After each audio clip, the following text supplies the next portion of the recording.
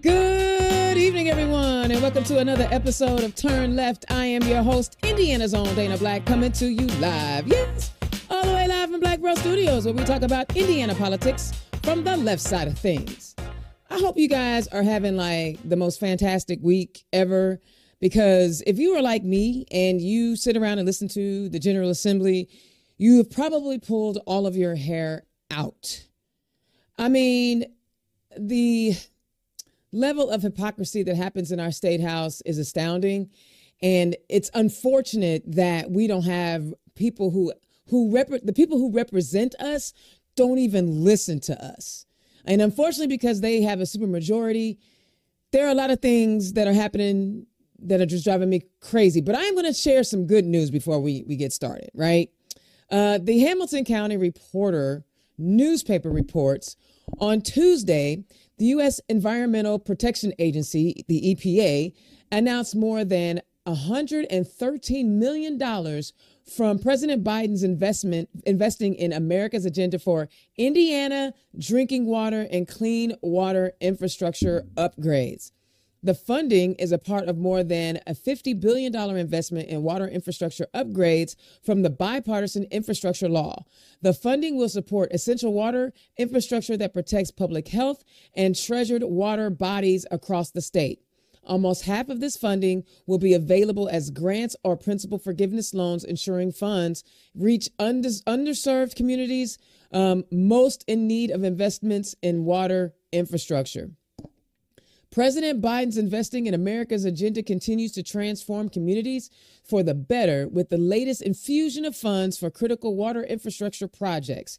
EPA Administrator Michael S. Reagan said, with $50 billion in total, the largest investment in water infrastructure in our nation's history, EPA will enable communities across the nation to ensure safer drinking water for their residents and rebuild vital clean water infrastructure to protect public health for decades to come. See, some of y'all still sitting around talking about, well, what has Joe Biden done for me? He has now infused $113 million right here in Indiana for us to improve our water infrastructure. Now, the question is, will the Republicans at the State House who are in control of those dollars actually allocate them in the right way? Let's hope they do what they are supposed to do, because we've seen in previous years where they've passed, let's clean up our lead pipes, legislation.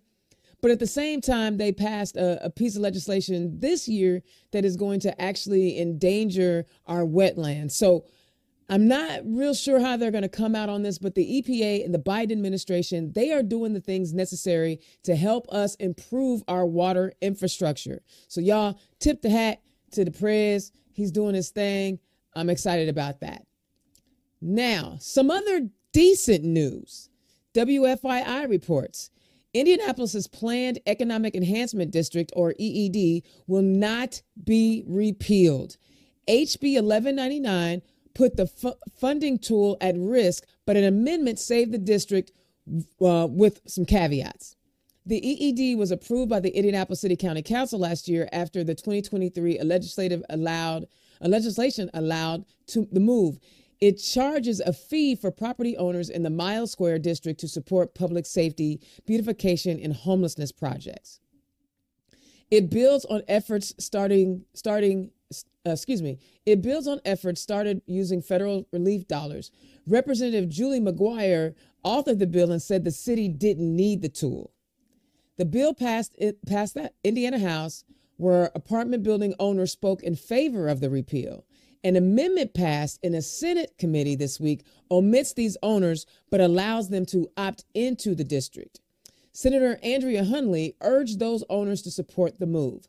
I'm hoping that the majority of multi-unit housing will choose to opt in, and several that I've talked to seem to indicate that they would. The EED would provide about $5.5 million in revenue a year and is capped at that amount. It will also expire after 10 years and needs to be renewed. The district will support Indianapolis's first low-barrier shelter for people experiencing homelessness. Senator Scott Baldwin of Noblesville helped facilitate the amendment. for us to move forward and to provide Indianapolis with a way to care for itself downtown, Baldwin said. To really think about how those services are being delivered, how we can be responsive to property owners and stakeholders and users of downtown 365 days a year, said CEO of Downtown Indy Inc. President, CEO Taylor Schaefer. If Indianapolis believes that enhanced services provided with the ARPA funds are worthy to continue, they have the tools they need to provide this funding. So this is a good thing, because you guys know a couple weeks ago I talked about how they want to legislate Indianapolis from the State House.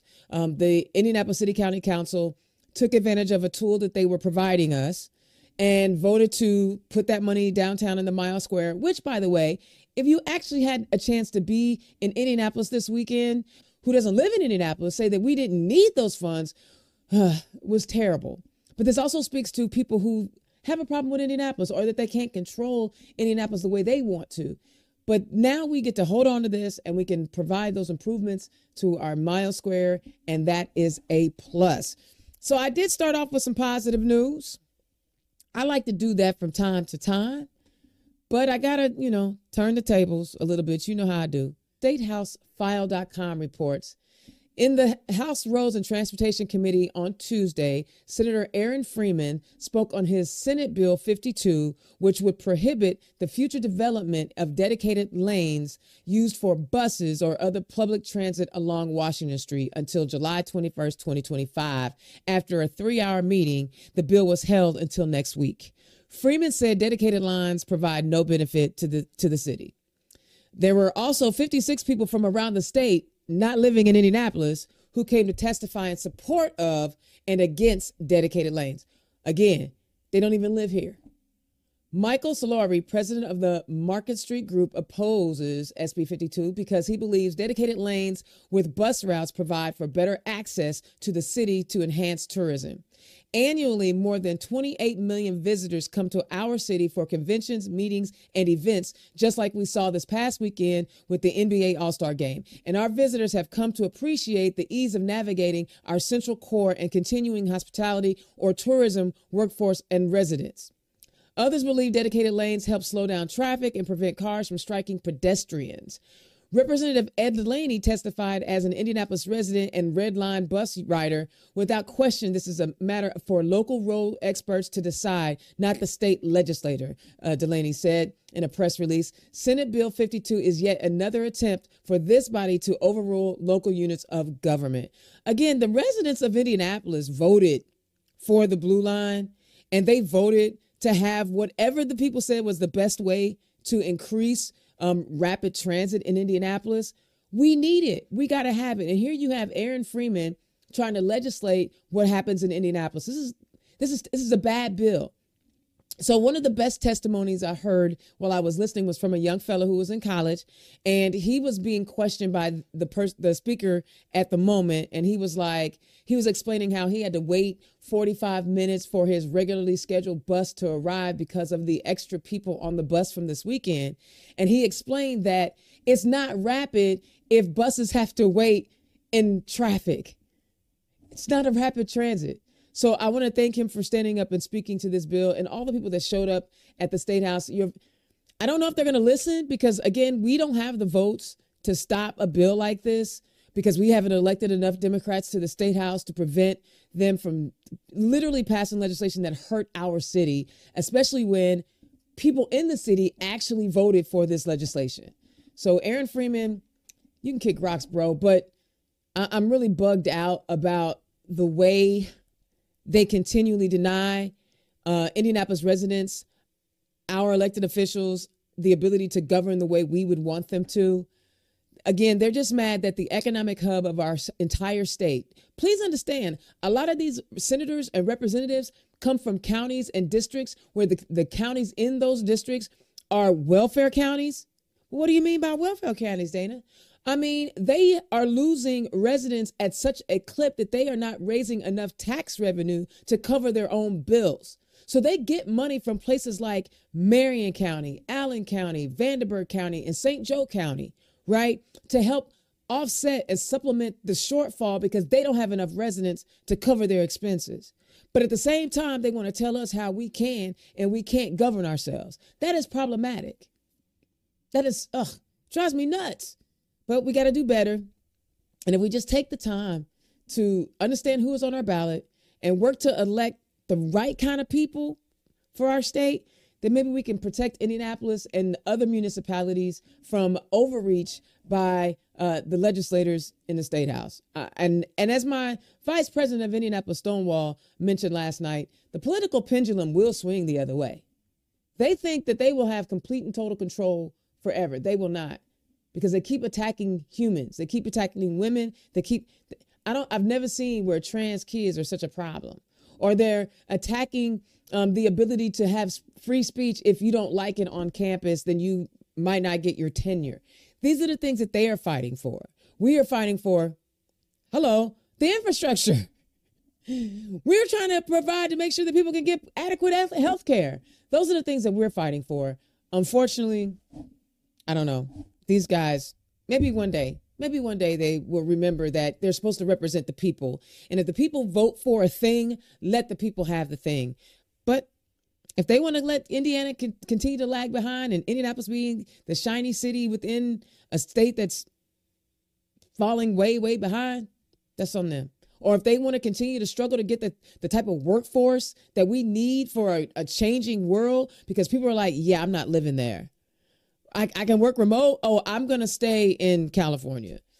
I can work remote. Oh, I'm going to stay anywhere but come to Indiana. And that's what's happening. So real talk. And I'm not even going to talk about Alabama and their, embryo is a child thing. We're going to leave. I trust me, that bill is coming to Indiana soon, because, it's not like Indiana, the Republicans here don't go to those same ALEC conferences and get those same ALEC bills. All right. And of course, it's Black History Month. I'm excited to bring to you another Black History moment. Tonight, we're going to talk about Jane Bolin. Jane Bolin was the first Black woman graduate of Yale Law School and the first Black female judge in the United States. Bolin was born in Poughkeepsie, New York on April the 11th, 1908. From her earliest days in her father's law office, Bolin knew she wanted to be an attorney. She graduated from Wellesley College in 1928 and earned her law degree from Yale Law School in 1931. Bolin clerked in her father's law office until she passed the New York bar exam in 1932. She married fellow attorney Ralph Mizell a year later, and together they opened up a practice in New York City. In 1937, Bolin was named Assistant Corporation Counsel for the City of New York, serving on the Domestic Relations Court.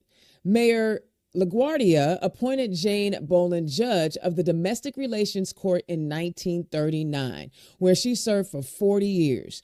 During her tenure with two other judges, she achieved two major changes: the assignment of probation officers to cases without regard to race and religion, and a requirement that publicly funded private child care agencies accept children without regard to ethnic background.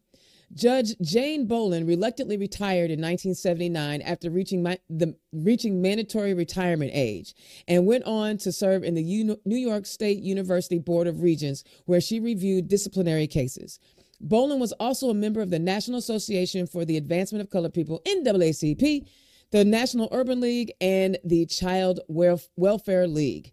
Jane Bolin died on January 8th, 2007 in Queens, New York. She was 98 years old. I mean, Black women in law. Fani Willis, shout out to you. We doing the things. We've been doing the things. You put the barriers in front of us, we'll figure out how to knock them down and keep it moving. So for all you aspiring attorneys, just know, what did she have to go through going through Yale Law School in the 1930s, late 1920s, in the middle of the Depression on top of all that, right? You can do it too. Keep your nose to the grind. If you need some positive energy to uplift you, reach out to Indiana's Own, because I got you. Because we can do all things if we put our mind to it. All right, that's my rant for tonight. Let's hear from my sponsor, Bohm's Unique Boutique. Today's show is brought to you by Bohm's Unique Boutique. Click on the QR code. And for all Turn Left listeners, you can get a 10% discount on your order by using the code DEMOCRAT. Be sure to visit www.bohmsuniqueboutique.com. Democrats, are you looking for an affordable content creation option? If so, look no further than Black Pearl IT Solutions and Black Pearl Studios. Indiana's own Dana Black is providing many of the communication wraparound services any Democratic organization needs. No matter the size of the budget, Indiana's own has you covered. Just scan the QR code or visit www.blackpearl_its.com. All right. Yo, first of all, I owe everyone who's watching tonight an apology. If you are here to watch Hope Fussner on the show, I messed up. See, I'm the producer, the content creator, the talent acquisitioner, all the things, and I didn't verify her show. So we are going to have her on. I apologize. She apologized to me, and I'm the one that messed up. So already I can tell I'm like her, right? And I was like, no, I owe you an apology. I did not confirm. That's my fault. But we will get her on. And we will make sure that you guys can hear from her because she is down there in Vandenberg doing her thing. But tonight, it's just going to be me and JB.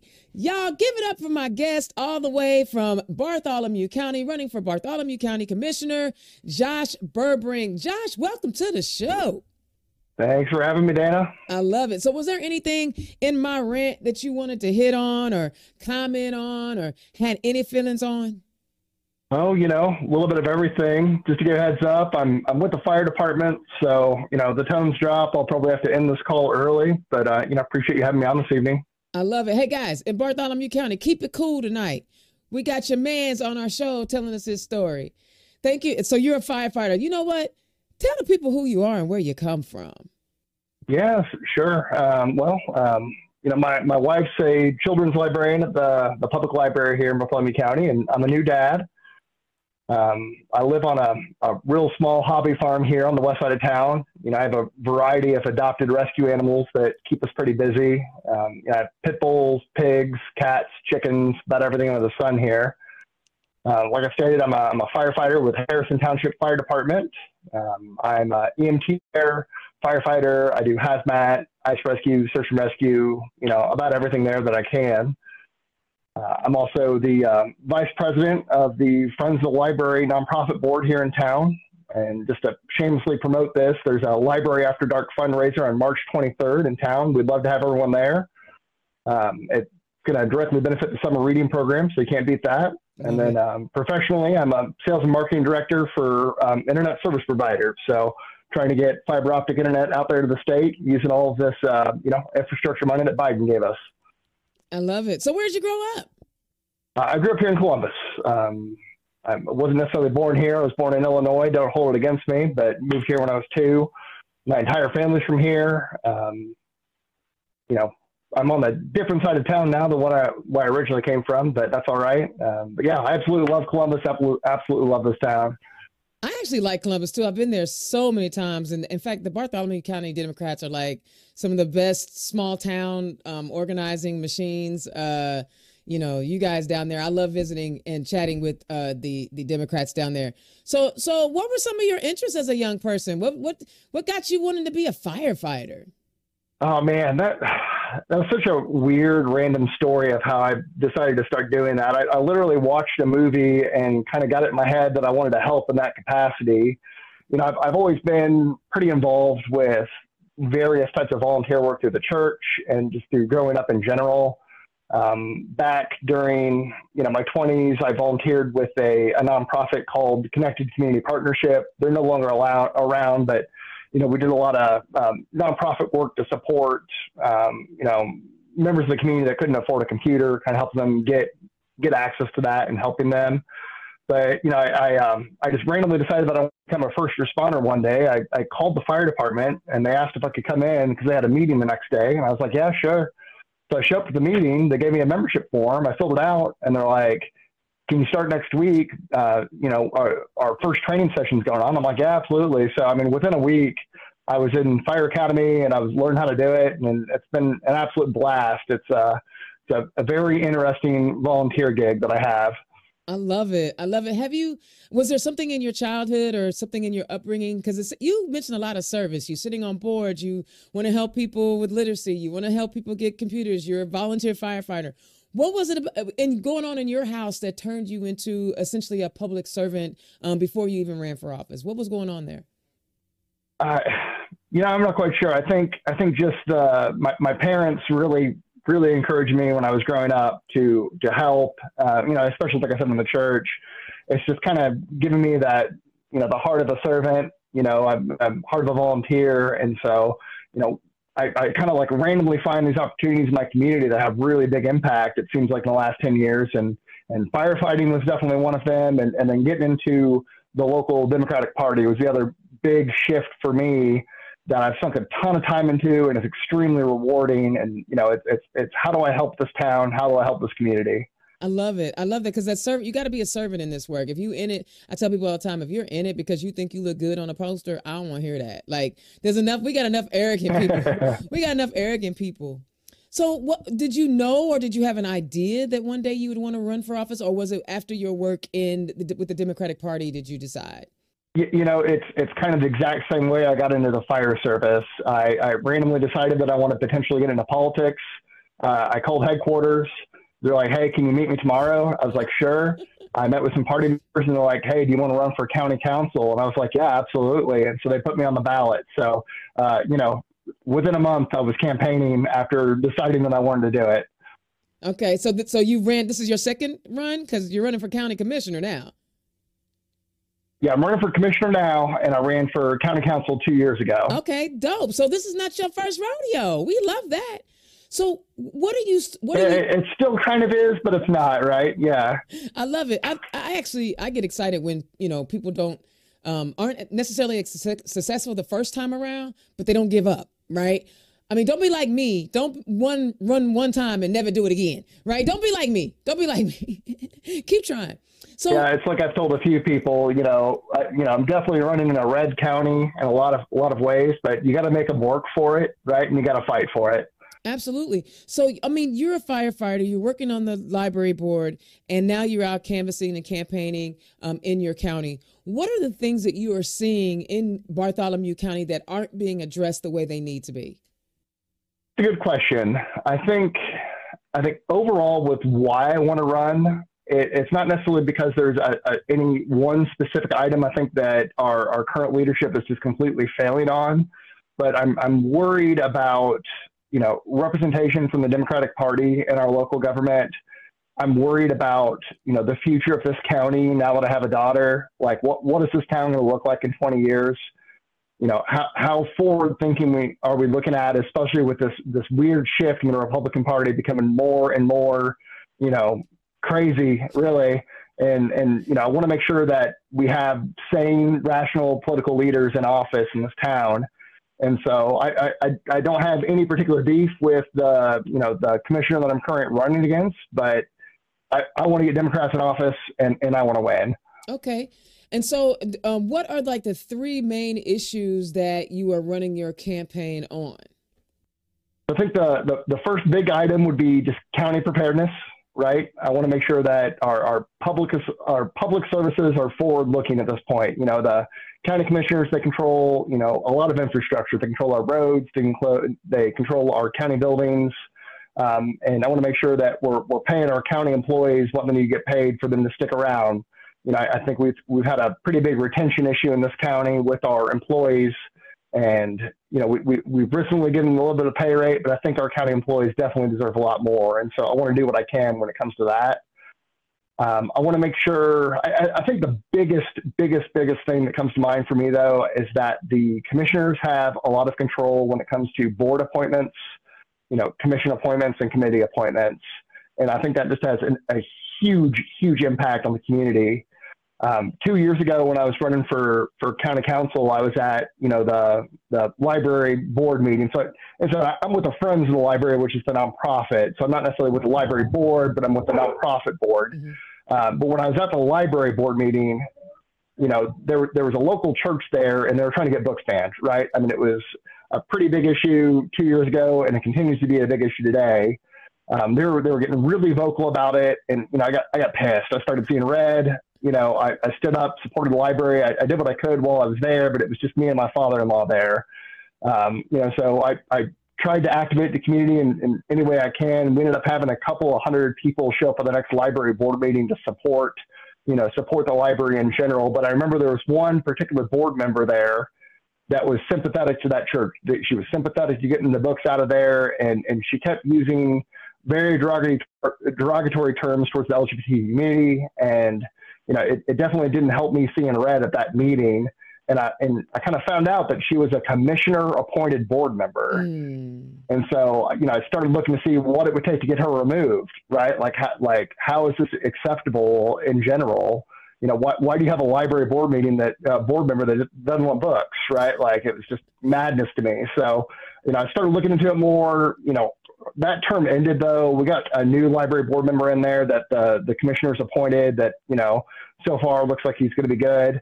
But, I'm just forward thinking here, right? You gotta make sure we have better representation with these county governments, and these board member appointments are super important. We want to make sure that those high impact positions are filled with the right people. I love it. And I want to go back to what the first thing you're talking about when you talked about county employees getting paid and that retention issue that you have. I mean, my partner Nicole often mentions continuity of institutional knowledge, and if you don't have like people who stay for a little while to make sure that knowledge stays there so that you understand what has happened and what could happen, and you're constantly turning over, that is gonna put a wrinkle in your preparedness plan. Did you automatically, or was there like for you a line drawn as you were thinking about that in the preparedness and how to prevent the county from being prepared, and saw that, employee retention was one of those things? Employee retention?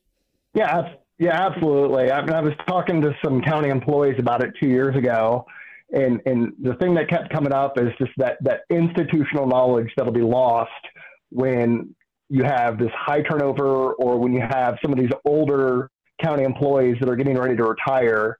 It's not a super desirable job anymore to have a county government job, right? And a lot of it has to come into the pay. And so we have some people that have been around forever. They know so much, but they don't necessarily have the right people to pass that knowledge on to. And so when they retire, that knowledge goes away, and that's going to have a big impact on this community. Yeah. And so did your work as a firefighter help you think about preparedness? Because obviously you guys do, trainings and how to, be ready for an emergency, but is that kind of also where you got that preparedness? Because I like that, because I never heard that before. So I got more questions about, what does it mean to be prepared? Yeah.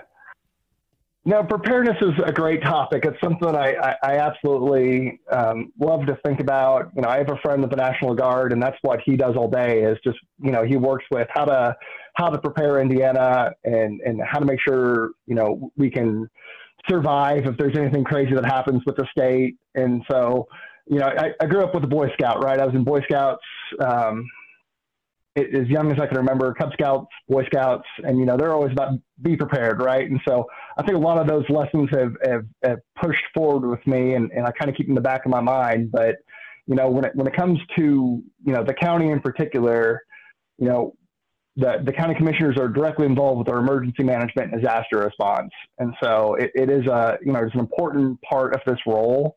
And it is another thing that I'm just really interested about. One thing that I'm really hoping to start here soon is we don't have a strong community emergency response team presence in this county, and that's something I would love to work on. And so what that's called it's a CERT team, or again, a community emergency response teams, and that's where you kind of get together civilians that want to help with disaster response but aren't, law enforcement officers. They're not firefighters. They're just, something bad happens, they want to help, right? And that's where these CERT teams really come into play, and you provide them, the first aid training, you provide them the disaster response training, and make sure they have what they need to take care of themselves, and their neighbors.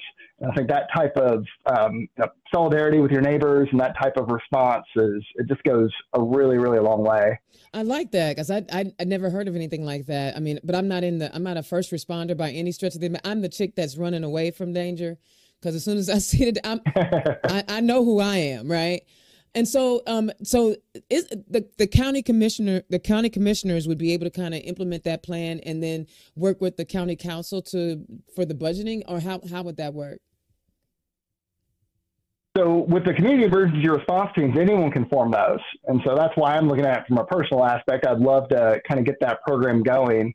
But yeah, in general, the county commissioners and the council, they control, the 911 dispatch, they control, all of our emergency management parts of our government. So I'd be real interested to learn more about some of the high level plans that our county has and how I can help develop that if I get elected. I love that. Indiana's own Dana Black. We are talking to Josh Burbrink, who is running for Bartholomew County Commissioner. And if you guys like what he's talking about, please click on the donate link so you can donate to his campaign. Y'all know how much I love to help Democrats as much as I can. So let's turn this into a fundraiser.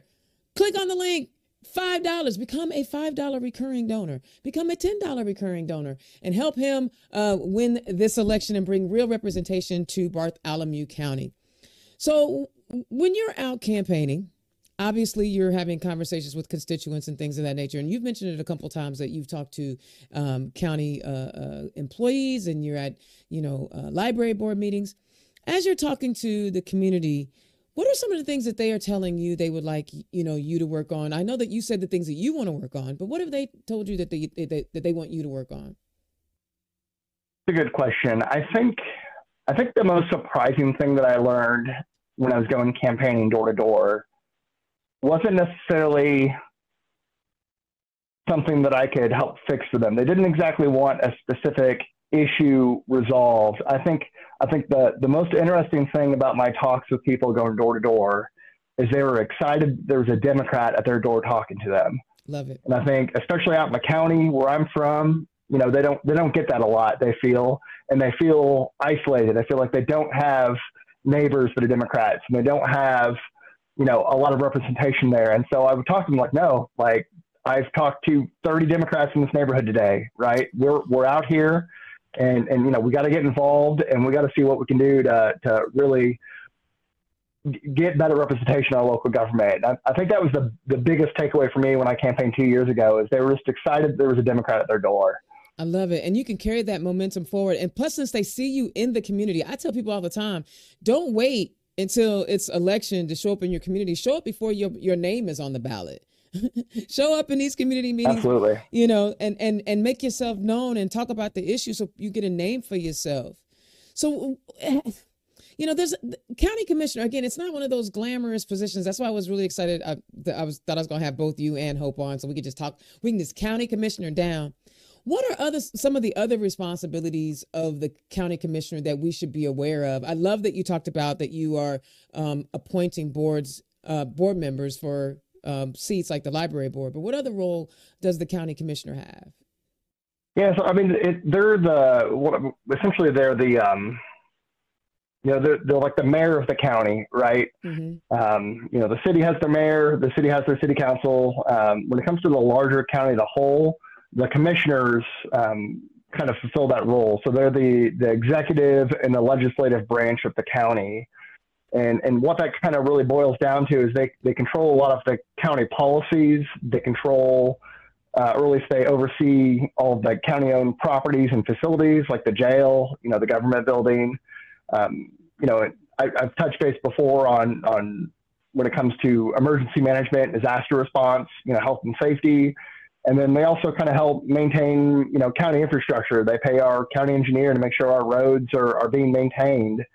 And, I think that's one interesting thing being driving around, right? You definitely, you notice those potholes. And so, that county infrastructure, especially out like in the far reaches of this county where it starts turning into gravel roads, that's part of what these commissioners help, maintain and take care of.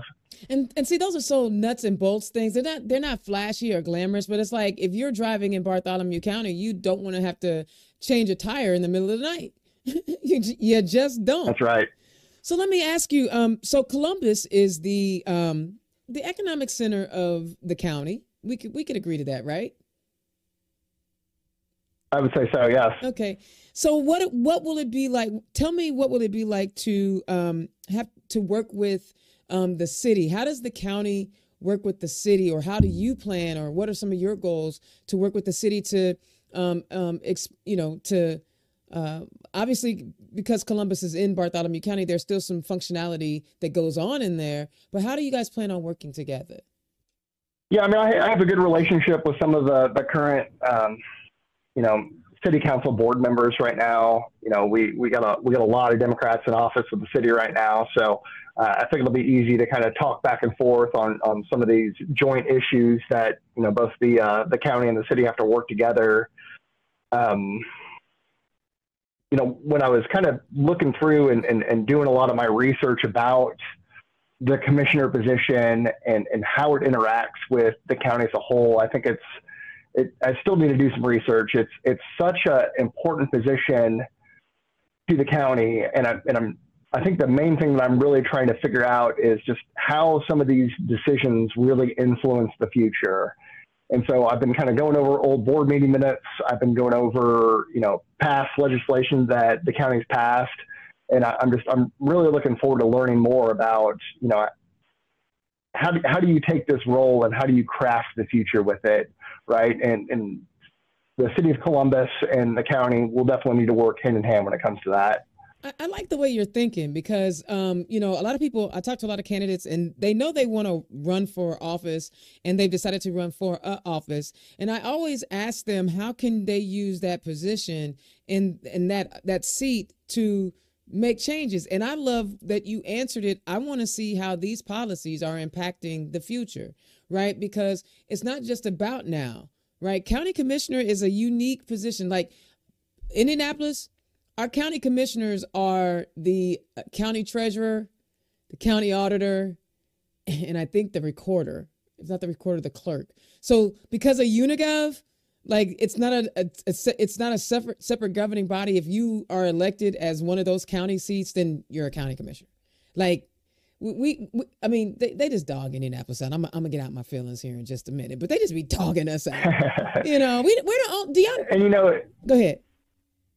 Well, I was going to say, I think the big thing that I just try to keep in the back of my mind, right, is I don't plan on leaving this town. I absolutely love Columbus. And, I'm going to be raising my daughter in this county, right? So what is my hometown going to look like in 20 years? And I want to have a direct voice on how that's shaped. So why do you love Columbus? Why do you love Bartholomew County and Columbus, Indiana? Why do you love it so much? I know you said you're out in the county now, but what is it that you love? Yeah, it would have to be the people in it, right? I mean, that's really what it boils down to. The amount of people that I know in this town that are just absolutely great people, and the people that I tend to hang out with are the ones that directly work with the public. They're out there helping everyone else out, and I think Columbus and the county in general is just really cool like that. Really hard to explain why you love your hometown, right? It's just your heart. Yeah. And so, but definitely the people is what makes a large part of that. And that's the thing. I'm glad to hear that, your goal and desire is that you want to fix your home. Literally, that's why I'm Indiana's own. Indiana is my home, and there's 92 counties that need some help, and I'm claiming it. So you talked about, and we appreciate you for that, Dana. Listen, there's so much that we can do to, you talk about thinking about the future, and that's why I get so frustrated with the State House, because they keep wanting to go backwards, right? You talk about the future and your daughter. Describe for us like the future that you see for your daughter. What do you see? Where do you see your daughter? What do you hope she's able to accomplish with very few barriers? What are you hoping the world is like for her? That's a really, really interesting question. I think the best answer I have to that is whatever she wants to do, right? I don't want her to be held back by the BS that the world has and tries to throw at you, right? So that would probably be the best answer I have as far as that is. I want her to be able to achieve whatever she wants to achieve. That is probably the best answer. Like I agree with that, and I love girl dads. Girl dads are like, nothing wrong with you boy dads, but girl dads are dope. The fathers with daughters, they tend to be a little bit more, they're just different. So tell us something else about your campaign and how we can help you with your election. I tried to do the research on this before this, and I couldn't find the exact quote or the exact statistics, but I thought it was real interesting when you look at just a cross section of the United States, the amount of people that go and vote, right? And so, I don't know what the exact number is right now, but it's definitely nowhere near 100%, right? And so you boil that down, right? And so now you only have a certain amount of the nation that votes, and then out of a certain amount of the nation that votes, during the presidential election, it goes down even further for the ones that go and vote at, the rest of their elections that happen every year, right? And so then that's only a certain amount of people. And then you take that, you can boil it down any further. There's only a certain amount of people that, donate to a political campaign each year or in general. And the number gets smaller. And then the number gets smaller from there for people that, have ever gone out and canvassed before or volunteered with the party. And then you boil that down even further for people that have decided they want to run for something and they want to put themselves out there and run for office. And so I guess the biggest thing that I could ask for everyone is how can you, be part of that small number of people that really has a huge impact and that goes out there and helps, right? And you can only do what you can do, and I definitely understand that, but, it takes a very special type of person to be involved and to even listen to this podcast, right? It's very cool. So people just need to go out there and they need to vote. They need to go out there and donate if they can. And, if they're interested in running, go out there and run. I love it. And do you have what was the best piece of advice you have received since you decided to run for office a second time? Probably start early and hit it hard, right? And that's what I'm planning on doing. As much as possible, going out there, knocking on doors and talking to people. It's never too early to start in the campaign season for sure. But the other part of advice I've really received is just, listen to see what everyone has to say when you go and talk to them and see what you can do to help them. And, it's definitely something I'm going to keep in the back of my mind when I'm out there going knocking on doors. Well, and you have a leg up, and a lot of people don't even recognize that you have a leg up in that you are a volunteer firefighter. So you know your community, and they know you. They already knew you and already liked you, and they probably don't care that you have a D behind your name. I know a lot of folks get all intimidated when they're in some of our rural areas, and they're like, oh, you're Democrats, I'm scared. And I'm like, whatever. But, they know you. Right. And so I'm certain that that's kind of translated over into some positive conversations out there while you're knocking doors. Right. It's funny because I'll end up in these weird social circles with people that have the just exact opposite political views as I do. And, it occasionally happens. And it's just funny when you just I'm so quick to find that middle ground. I'm real quick to point out the things that we have in common and not the things that we have different. And, I think people just need to realize that a lot more is, we're all in this together. We all have real similar views on how this world needs to go. Just because there's an R or the D at the end of your name, it doesn't mean you should count someone out, especially when it comes to me, right? Definitely vote for Burbrink. That's for sure. I love it. One of the nicest things that happens when I knock doors, like you said earlier, talking about how they didn't know that the Democrats were in the community. One of the things I loved was when I knock on a door and a person said, I've never had a politician knock on my door. And this guy, the person I ran against, had been in office for 30 years. Are you seeing that where they're like, I've never even had a politician knock on my door before? Oh, yeah, I had a lot of that. And one thing I really tried to do 2 years ago is whenever I would talk to someone, I would go home and I would make sure I wrote down their name and I would write down the name of their pet. And I would, at home, I wrote a postcard to every person that I talked to, and I addressed the postcard to themselves and to their pet. And so I hope people got those postcards and went out there and voted for me. And I think that was a really tough thing to do, but I'm really glad I did it. I like that idea. Listen, all you politicians out there, learn the names of the pets. I mean, because, hey, if you're taking that much time to learn. All right, I want to go back to the infrastructure conversation I talked about a little bit earlier. So we're going to dig just a little bit into some policy. You know, we are seeing all over our state where we have bad pipes, and we haven't, as a nation and as a state, done the work that we needed to do. How do you feel like this $113 million is going to be impactful to Bartholomew County? You know, I would say that, you know, I want to give you an easy answer there, Dana, but I've not done the research. And I think when it comes to public policy, especially when you start looking at millions of dollars, you know, you need to really defer to the experts, and you got to do your research. And I've not done that, so I can't give you a straight answer. I appreciate that. We definitely want to make sure. Yeah, I really want to make sure the money's getting spent the right way, and I want to make sure it's going to be, you know, helping out the right people. And so I'm looking forward to learning more about that. I love it. I love it. Indiana's own Dana Black. Turn left. We are talking to Josh Burbrink, who's running for county commissioner in Bartholomew County. So, Josh, tell the people where they can find you. VoteBurbrink.com. That's where I'm at. You can find my ActBlue link. You can find my Facebook link. I think I even got my email address and my telephone number there listed there. So shoot me a text, shoot me an email, donate. And then I'm hoping to get a portal open here soon for anyone who feels like volunteering to get involved and see what you can do to help. And do you have any events coming up, like fundraisers, anything like that? Not for myself, no. That'll be in the works here. We're trying to find another commissioner's candidate run in District 3.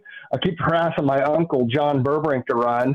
I think it'd make real nice T-shirts and signs will make it real easy that just says "Vote Burbrink for commissioner." So we'll see what I can do to make that happen. I love it. I love it. That, you know what, I talk about tandem fundraising and tandem work all the time at Act Blue, and to hear you come up with, you done hatched a whole plan where the two of y'all can run together, work together, raise together. That's dope. I love every minute of it. So I really do appreciate you coming on and sharing your story. I know I was supposed to have another guest with us tonight. Unfortunately, we did not. Again, if you tuned in to listen to Hope, I apologize. But I thank you so much, Josh, for joining us. And I wish you all the best luck in the world. Knock him out, and tell my folks down in Bartholomew County I'll be down there soon, because it's almost time to do some more training. And Dana, if you don't mind, I just got a last thing I'd like to throw out there. Absolutely. And it's just a quote that it's a quote that I keep in the back of my mind every day since I've seen this movie.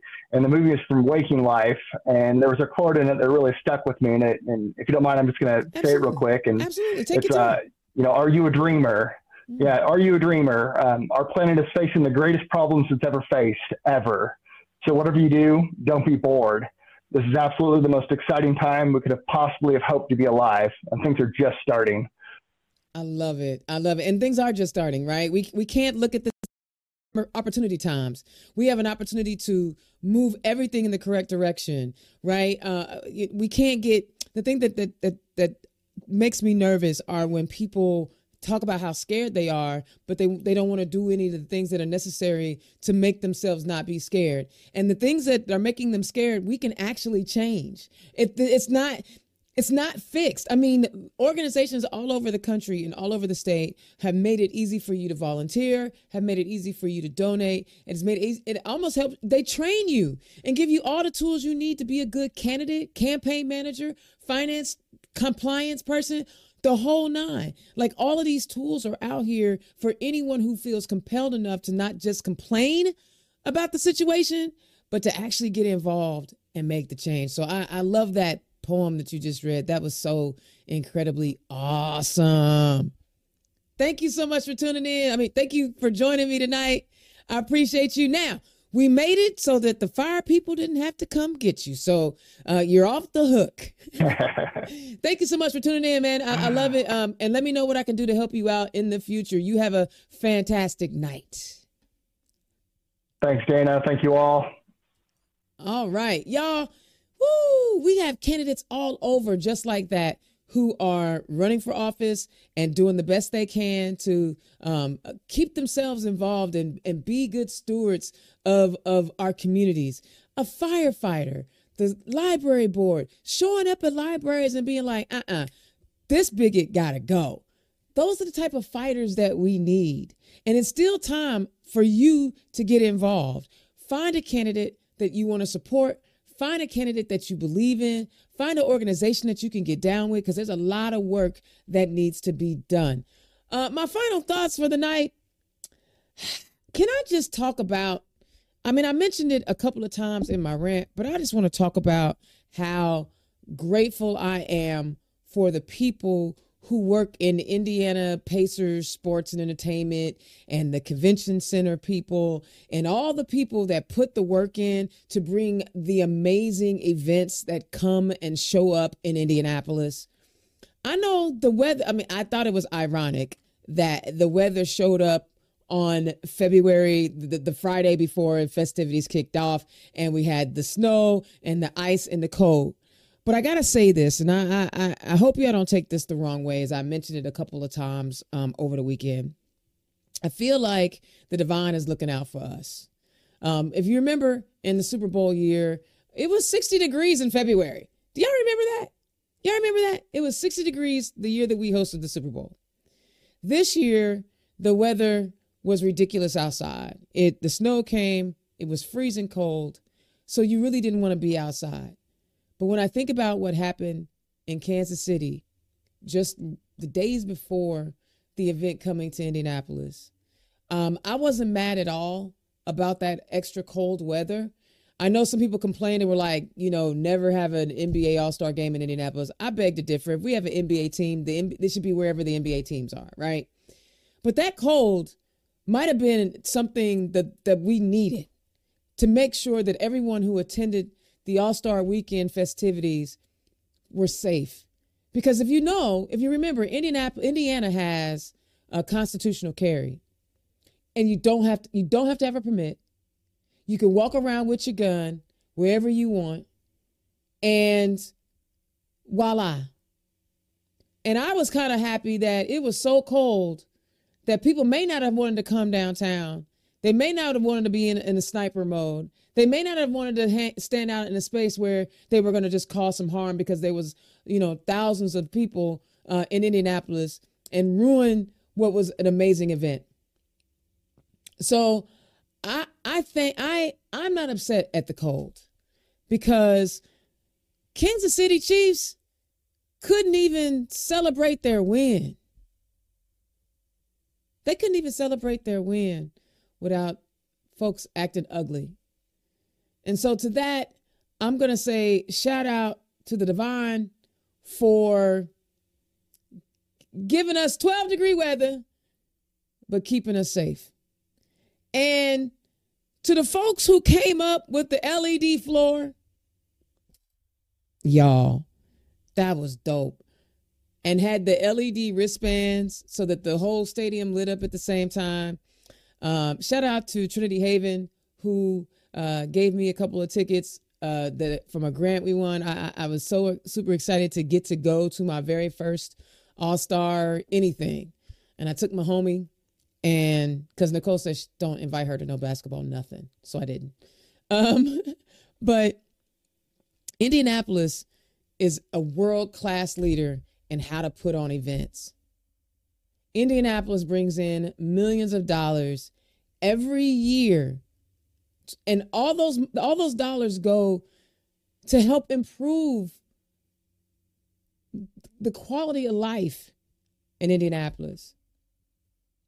I don't know if the State House is jealous of what we get to do in Indianapolis. I don't know if they feel like they don't feel the benefits of what we do in Indianapolis, because they do. But what we do in Indianapolis is good stuff. And yes, it was cold, but it was a banging All-Star weekend.